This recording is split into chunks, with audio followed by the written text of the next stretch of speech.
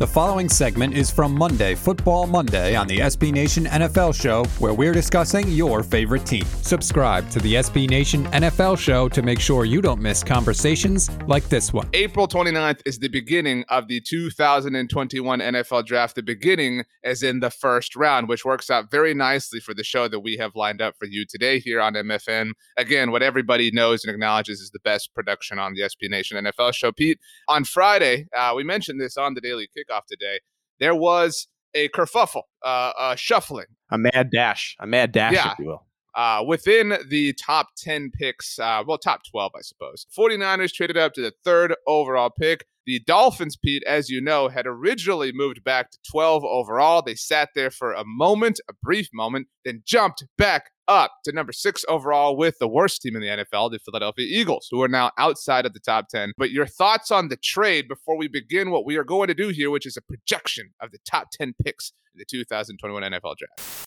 The Cincinnati Bengals, Pedro with the 5th overall pick. A lot of people have penciled in one of the tackles here, Rashawn Slater or Penei Sewell.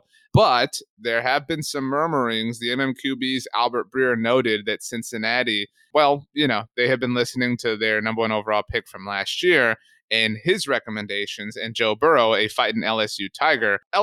Joe Burrow wants the Bengals to draft Ja'Marr Chase. Your thoughts? I guess it's possible here. I think, as great as Burrow is a leader and everything that you heard last year where he's completely shifted the culture in Cincinnati, sometimes you got to say, Joe, we love you. We're going to do what's right for the franchise here. And I think they protect him.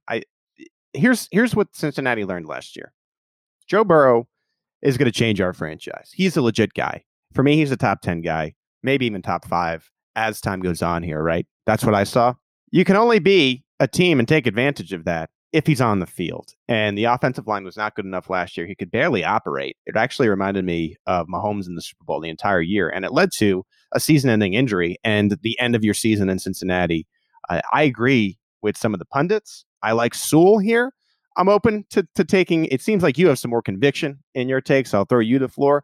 Sewell for me is the top tackle. And I think they need to shore that up, protect him for the next 10 years, and who to do it than what a lot of people would consider to be a day 1 starter at tackle in the NFL. Lots to love about Penei Sewell, no doubt about it.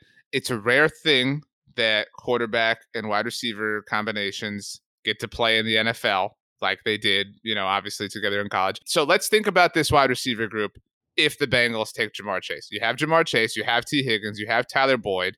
You still have, I know that there's reports about the Bengals taking calls about Gio Bernard, but the point being, you have Joe Mixon.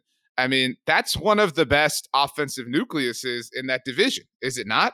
I mean, it's a better nucleus than Pittsburgh, right? Like, no disrespect to Juju. And they got a lot of good young players to me. Like you just mentioned, like Boyd and Higgins stand out. Mixon, when he's completely healthy, stands out. Like that's why part of the reason why I went Sewell. If this was a completely barren team, similar to in my opinion, the Titans before they added Reynolds, and let's see if that's even enough. I don't even think that's enough offensive firepower. Like maybe they go and grab another weapon.